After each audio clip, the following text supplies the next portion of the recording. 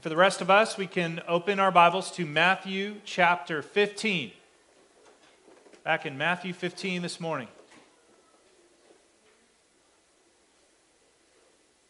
And we're going to be looking specifically at verses 10 to 20 this morning. Matthew 15, 10 to 20. For those of you new with us, we're walking through the book of Matthew, the Gospel of Matthew, looking at the life of Jesus Christ, our King. Today we're in verses 10 to 20. It reads, "And he called the people to him and said to them, 'Hear and understand. It is not what goes into the mouth that defiles a person, but what comes out of the mouth. This defiles a person.' Then the disciples came and said to him, 'Do you know that the Pharisees were offended when they heard this saying?' He answered them, 'Every plant that my heavenly Father has not planted will be rooted up. Let them alone. They are blind guides. And if the blind lead the blind, both will fall into a pit.' But Peter said to him, 'Explain the parable to us.' And he said, 'Are you also still without understanding? Do you not see that whatever goes into the mouth passes into the stomach and is expelled? But what comes out of the mouth proceeds from the heart, and this defiles a person. For out of the heart come evil thoughts, murder, adultery, sexual immorality, theft, false witness, slander. These are what defile a person. But to eat with unwashed hands does not defile anyone.'" What do you think are the greatest threats in our world today? How would you answer that question? What are the greatest threats in our world today? Well, here are the answers that the internet gave me. Here are the greatest threats according to the internet: climate change, nuclear war, cosmic disaster, pandemics, political or social division, inflation, misinformation, terrorist attacks, cyber attacks, overprocessed food, government education, the cost of living crisis, mental health disorders, cancer, stress. These were some of the answers that the internet gave for what are the greatest threats in our world today. And maybe for some of you, you're like, you relate to those. You see those as legitimate threats, and you spend a lot of time thinking about them or concerned about them or planning to avoid them. Now, some of those things that I listed are real threats. They are. And some of them are not. But none of them are the greatest threat in your life. Jesus identifies the greatest threat in our world. It's the greatest threat today, and it was 2,000 years ago, and it was 6,000 years ago. The threat is not out there. It's in here. It's within us. The greatest threat to the world, mankind, our nation, and us individually is sin. It is sin. Sin is the problem, and sin is that curse inside of us that comes out and manifests in all sorts of defiling ways. Now, the true worshiper of Christ realizes this, and they cry out to God for mercy. And Jesus Christ, through his perfect sacrifice, he subdues that threat in our life, and he cleanses our hearts of sin. And eventually, he will put that curse to death for good. Take care of it forever. But empty religion, those like the Pharisees and scribes, they ignore this. And they focus only on keeping the outside clean. Empty religion thinks that sin is just an external problem with an external solution. Make every effort to protect yourself from those outside threats but ignore the real monster within, which is the sinful heart. And so Jesus addresses this very truth today in this passage, the threat within, especially to those who are convinced by an empty religious system. And so in the context, and we looked at this last week, Jesus is addressing Pharisees and scribes. And he's addressing their empty religion. Again, the religion that is void of true worship, and the empty religion that is no solution at all. It doesn't fix anything. And so Jesus, in our last passage, in verses 1 to 9, he notes that empty religion exalts the traditions of men above the Word of God. That's one of the defining characteristics. It's about man-centered tradition, and God's Word is less than.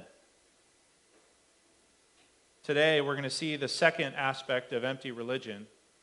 Empty religion sees sin as an external problem and not an internal problem. Said another way, empty religion neglects the heart of the matter. Empty religion neglects the heart of the matter, and that is sin comes out of us and not in us.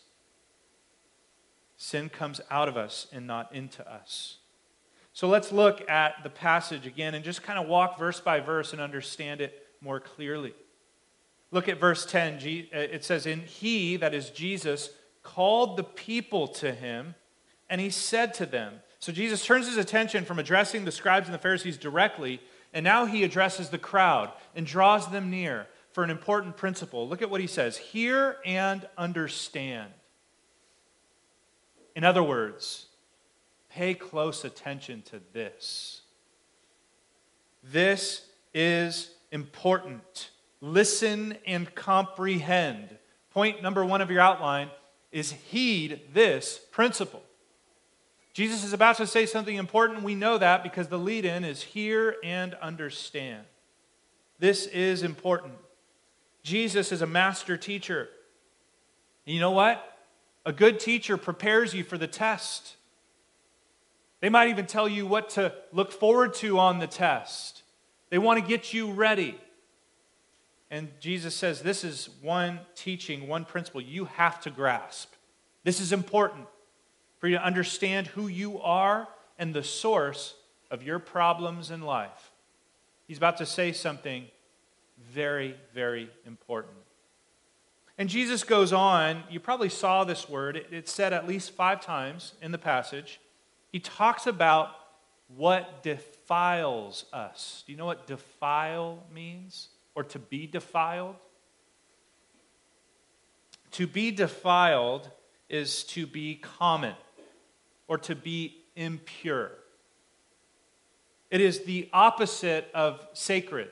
It's the opposite of holy or to consecrate. It is something that is profane. It is something that is unholy. It's something desecrated. Anyone or anything that defiles us or that makes us defiled means that we are not allowed in the temple to worship. It was a declaration about where you stand before a holy God, you see. So Jesus is describing what truly defiles us, what truly makes us separate from the presence and holiness of God. Now you might ask yourself, what kind of things separate us from a holy God? If God is perfect, if to be in his presence we must be clean or consecrated, then what is it that defiles us?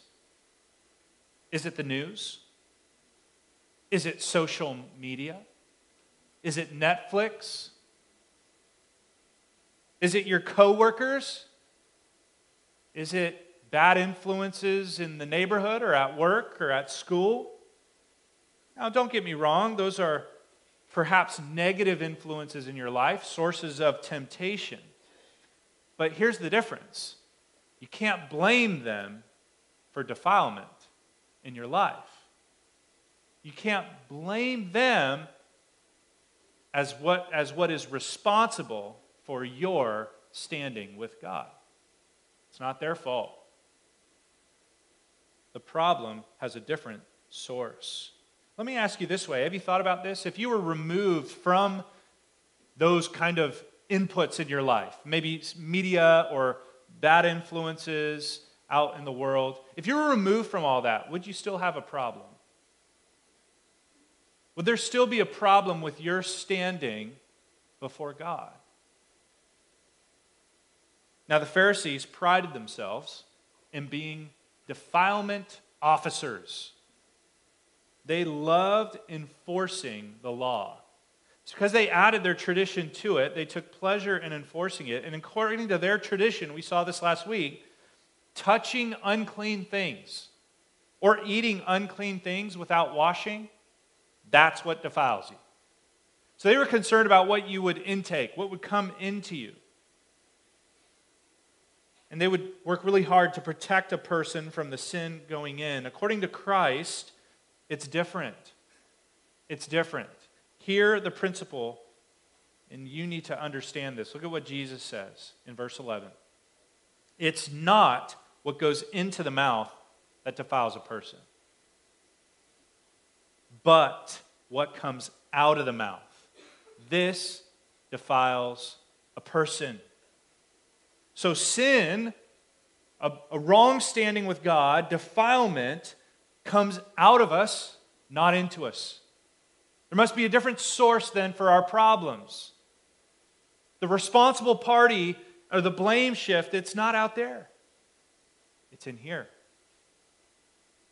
If you want to police sin, if you want to know how a person becomes unclean, unholy, or desecrated, you want to lead an investigation on where your problems come from. You want to know what it is that separates us from a holy God. Don't watch what goes into men, watch what goes out of them. This principle is so important in the day of victimhood. Everybody is a victim of circumstances. They excuse or blame shift all their problems. It's another way of saying that sin is a problem out here.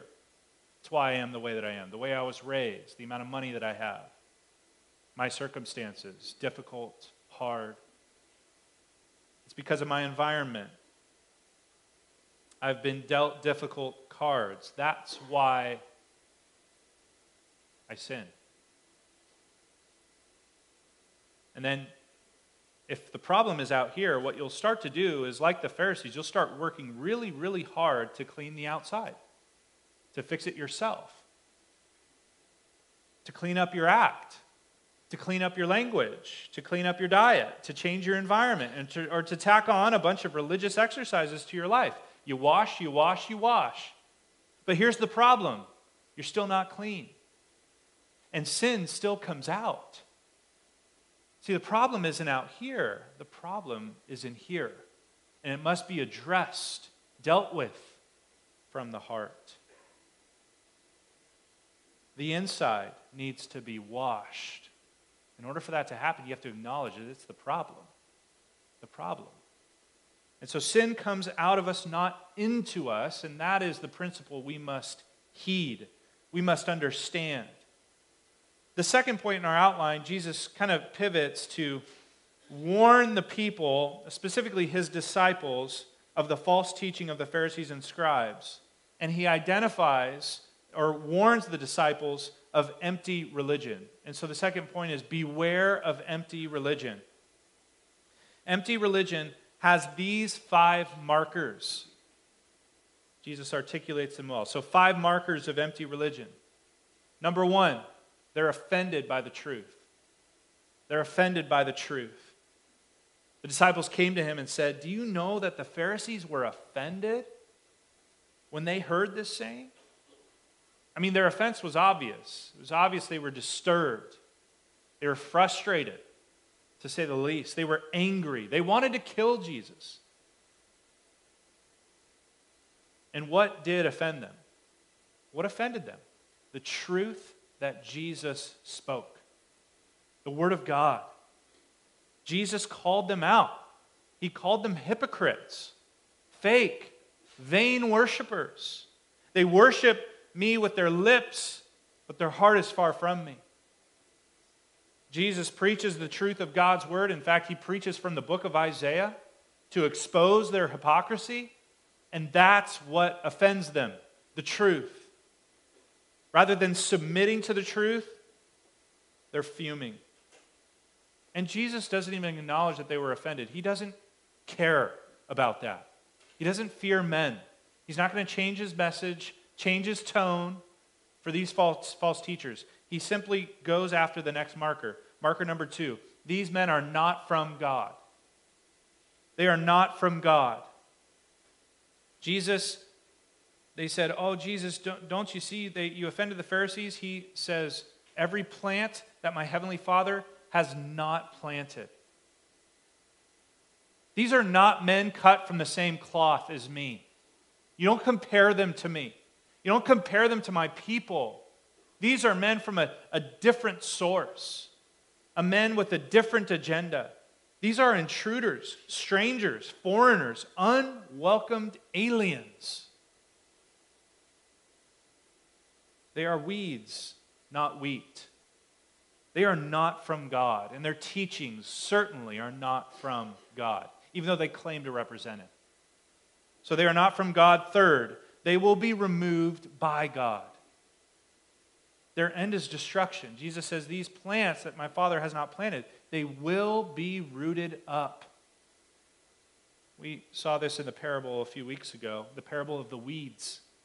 The weed would grow amongst the wheat, but it wouldn't be until the end of that day when the angels would come and separate the tares from the wheat, and those tares would be cast into the furnace of fire.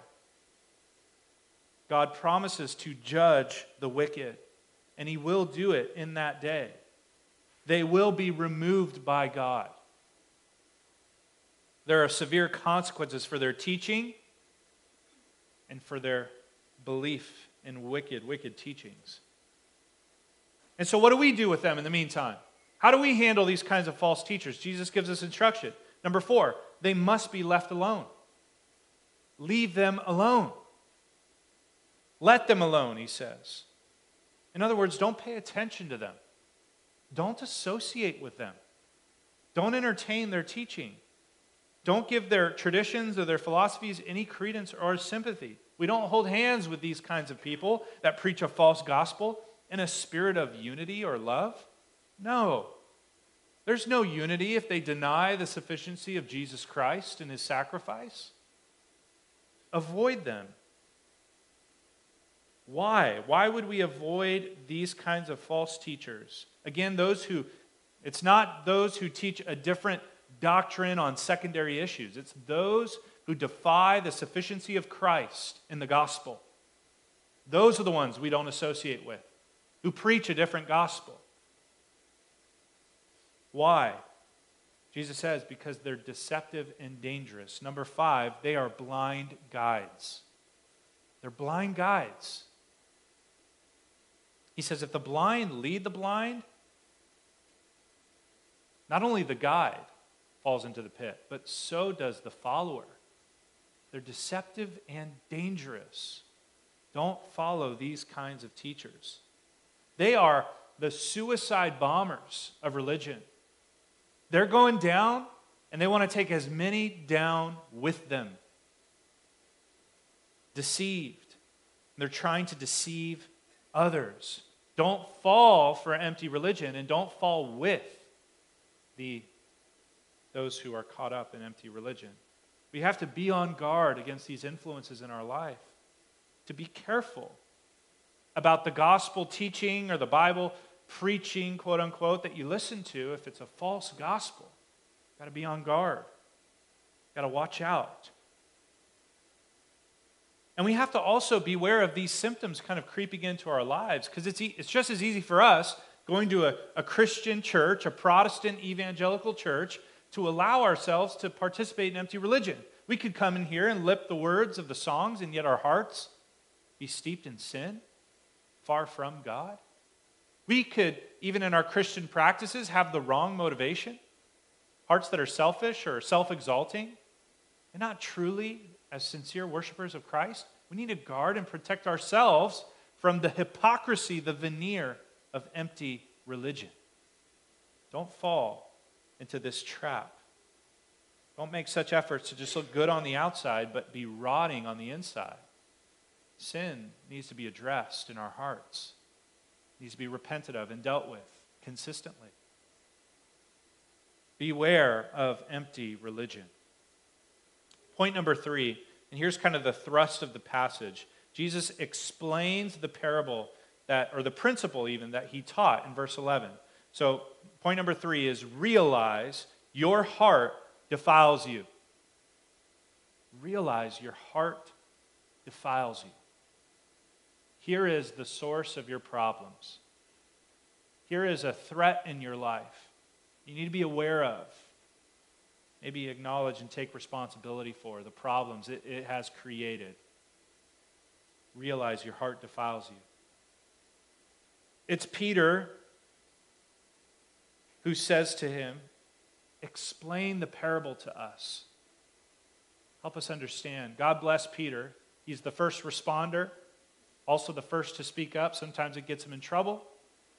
This time I think it's a good thing. Peter sees, wait a minute here, there's something I perhaps missed that I really need to understand. And so he says, explain that parable to us. What he's referring to is the input-output saying that Jesus said in verse 11. And Jesus responds and says, are you also still without understanding? Without understanding. Asunetos, it literally means you can't bring things together. We might say, Peter can't put 2 and 2 together. He still doesn't get it. Sometimes we don't either. So we should sympathize or be understanding with Peter and not judge him. Sometimes we're in the same boat. When Jesus responds and says, are you still without understanding? He's not belittling Peter. He's genuinely grieving and concerned that he doesn't understand this because he's taught this already. He has taught his disciples well where sin comes from. He did so in the Sermon on the Mount. Do you remember it? Jesus doesn't just identify sin out here.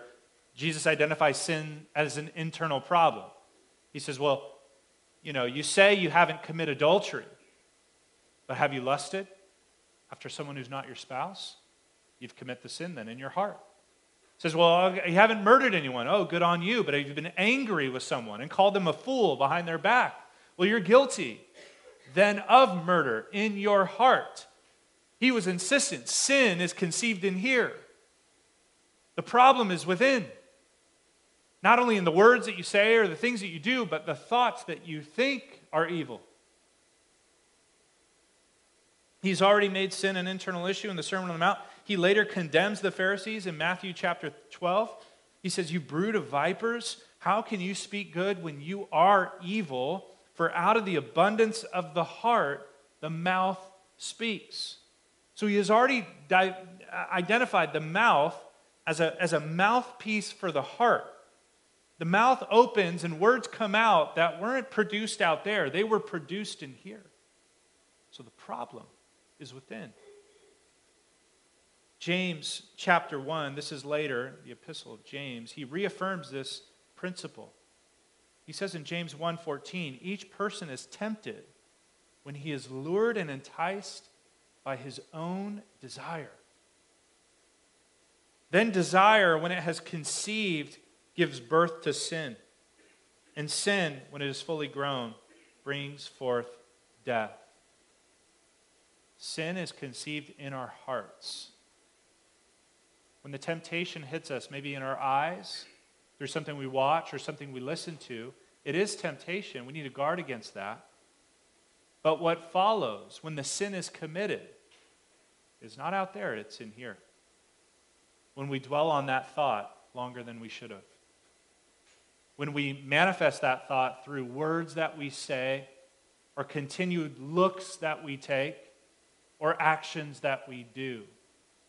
When we brood on our anger, on our bitterness for something that someone else said to us. You say, well, it's their fault. They said a hurtful thing to me. But you had the choice, friend, to brood in anger or to surrender to the Lord. Love covers a multitude of sins. Forgive that person or even address them in a spirit of gentleness and kindness. Yet you chose to brood in anger. See how your thoughts are produced within you. The problem is within. And Jesus just makes it, he says his disciples should have known this, but he has to explain it again. And it's important. It's good for us to listen again and understand this, to understand ourselves. First, Jesus clarifies again where sin does not come from. It does not come from out there. It doesn't come from unclean foods or unclean hands. He says, do you see whatever goes into the mouth passes into the stomach and it is expelled? Well, thank you, Jesus, for the vivid description of our digestion. I feel like I'm back in third grade science. That makes a lot of sense. Food goes into the mouth, through the stomach, and out. By the way, our translation doesn't include, but Jesus includes it. It goes into the toilet. It says it goes into the latrine. Thank you for that description again. That's what food does. We know that. Physical food.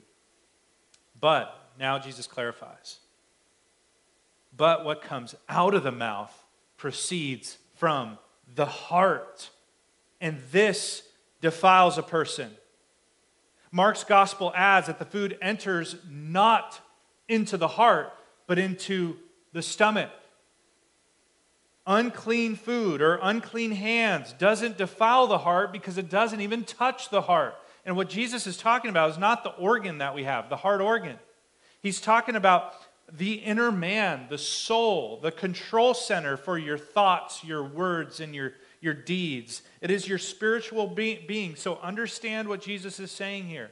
The greatest problem of mankind for these Pharisees and everyone else, the sin that defiles us and condemns us before a holy God, is not produced out there. It's produced in our own heart. It comes out of, from the heart. You could think of the human heart as a sin factory, producing all kinds of defilements. Jesus includes a few here in verse 19. A list. Out of the heart come evil thoughts, murder, adultery, sexual immorality, theft, false witness, slander. Mark, the gospel author, adds some color to the list. He says, for from within, out of the heart of man, come evil thoughts, sexual immorality, theft, murder, adultery, coveting, wickedness, deceit, sensuality, envy, slander, pride, foolishness. All of these evil things come from within, and these defile a person. Not one of us escapes that list untouched, unconvicted. We have all, if we're honest with ourselves, commit those sins in thought, in word, or in deed. The consequence is the same. If you've defied the word of God, defied the law of God at one point, you're guilty of it all. It should be clear. It should be clear to us where the problem comes from. In fact, we shouldn't take the advice of Disney. Don't follow your heart. Because all kinds of defilements and deceptive things come out of it. And again, you might say, you may still be having a hard time grasping this and think, well, I'm not a murderer, though. I haven't committed adultery. I haven't slept with a woman or a man outside of my spouse. But have you lusted, desired, or coveted a person who is not your spouse? Have you been angry with someone? Called them a fool? Under your breath, behind their back? Have you coveted what someone else has? Even said to yourself, man, why do they have that and why don't I? Have you spoken a careless word? Have you lied? Have you cheated? Have you allowed yourself to keep scrolling through lustful, covetous, bitter, hateful, deceptive, and prideful thoughts in your head? Oh, you know you're guilty. We all do. Our conscience bears witness. We are sinners from within. Don't look around out there after you say some choice words to your spouse or to your children or to a coworker and think, oh, I don't know where that came from. Jesus just told you where it did. It came from within, from your heart. It's a sin factory. It is corrupt from the inside out. You may think, man, is this really what God sees in us? Is this really what God sees? Well, in the days of Noah, God looked down from heaven. It says he saw the wickedness of man was great in the earth, and that every intention of the thoughts of his heart was only evil continually. In Psalm 14, the Lord looks down from heaven on the children of man to see if there's anyone who understands, if there's anyone who seeks after God, if there's anyone who has some kind of good within them. And what he sees is that they've all turned aside, together they've become corrupt. There is none who does good, not even one. Jeremiah 17:9. The heart is deceitful above all things, and it is desperately sick. Who can understand it? I, the Lord, search the heart, and I test the mind to give every man according to his ways, according to the fruits of it. Something we need to understand. Listen, you could stand before God covered in sewage with a Big Mac in one hand, a McFlurry in the other, half eaten. But those don't defile you. It doesn't come close to the filth that comes out of the heart that he sees. Have you recognized that?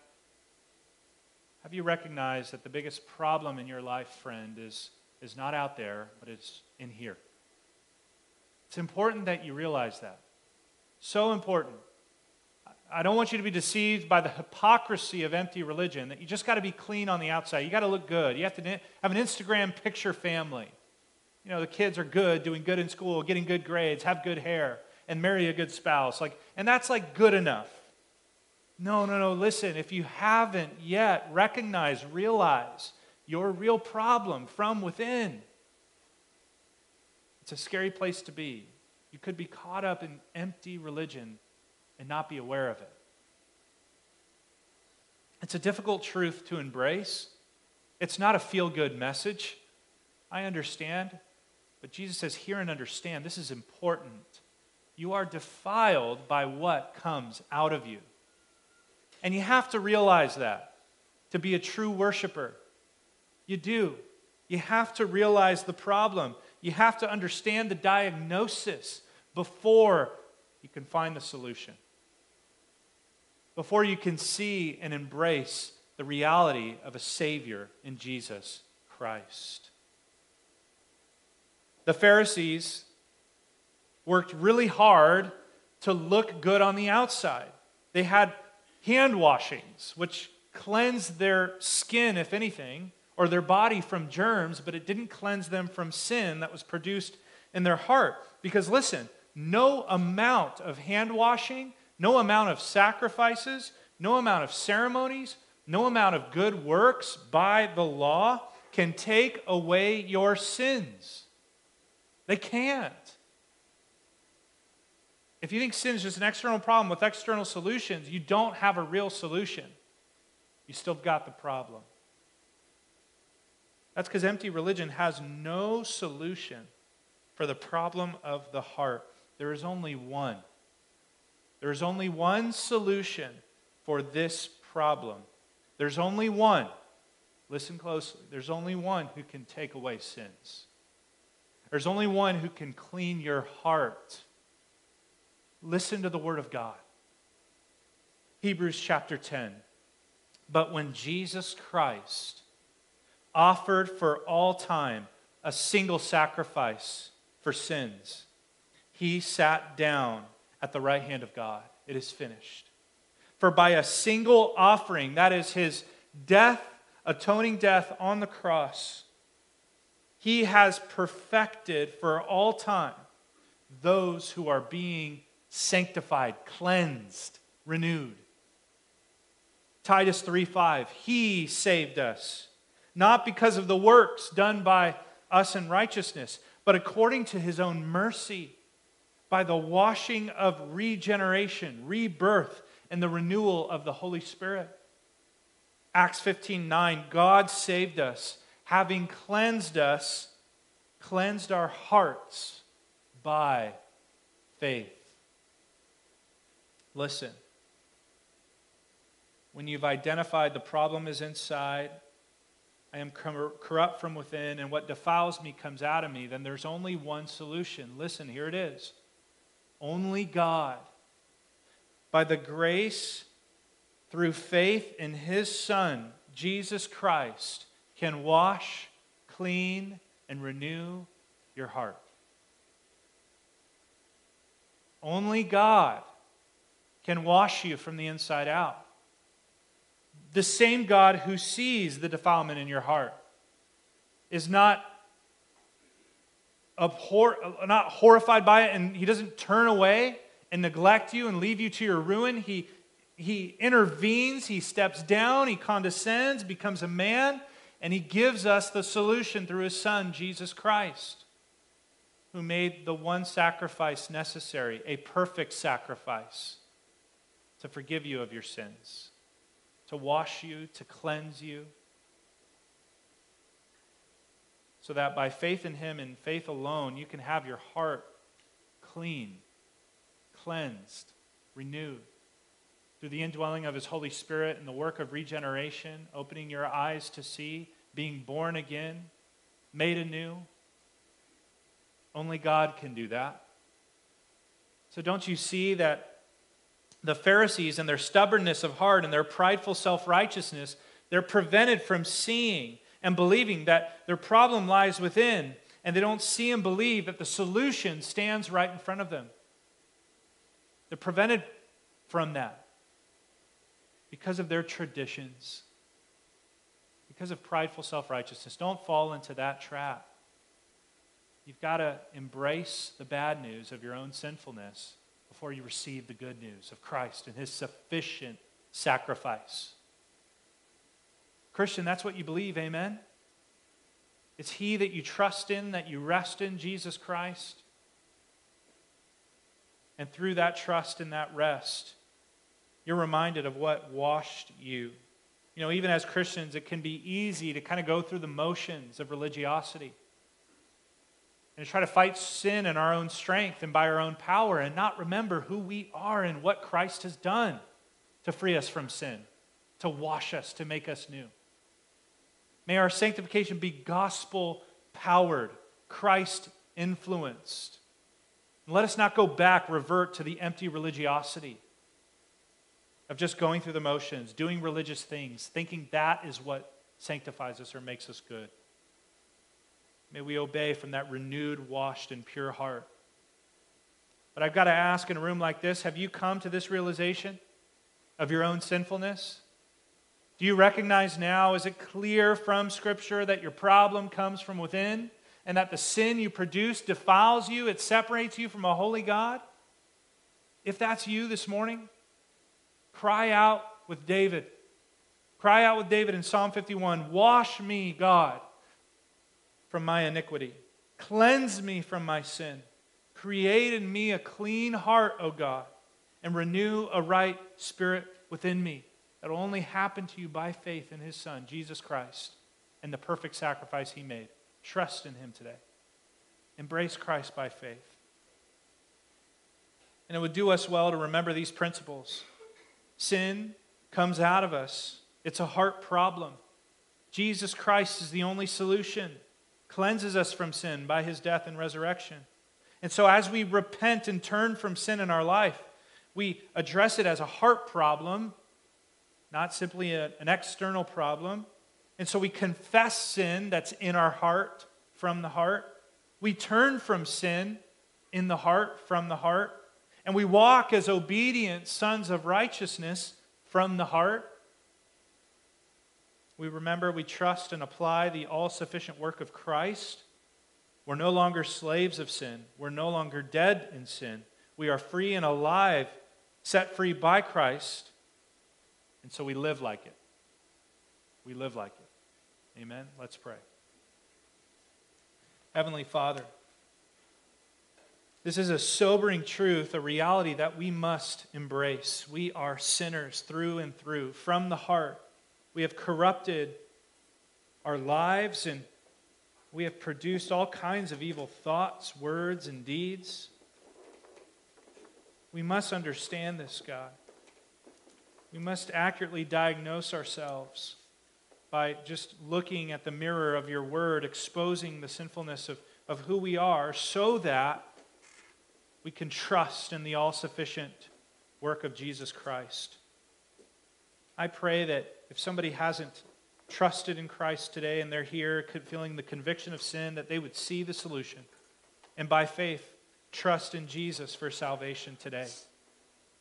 And God, for those of us who are in Christ, who are washed from the inside out, may we live like it and continue to repent of sin in our hearts, continue to address the problem where it is, confess it, and turn and walk as free men and women, free from sin's power, free from its slavery, alive to God, sons and daughters of righteousness. Empower us by your Spirit to do so. And we trust you and give you glory for the work that you do in our lives, salvation and sanctification. In Jesus' name, amen.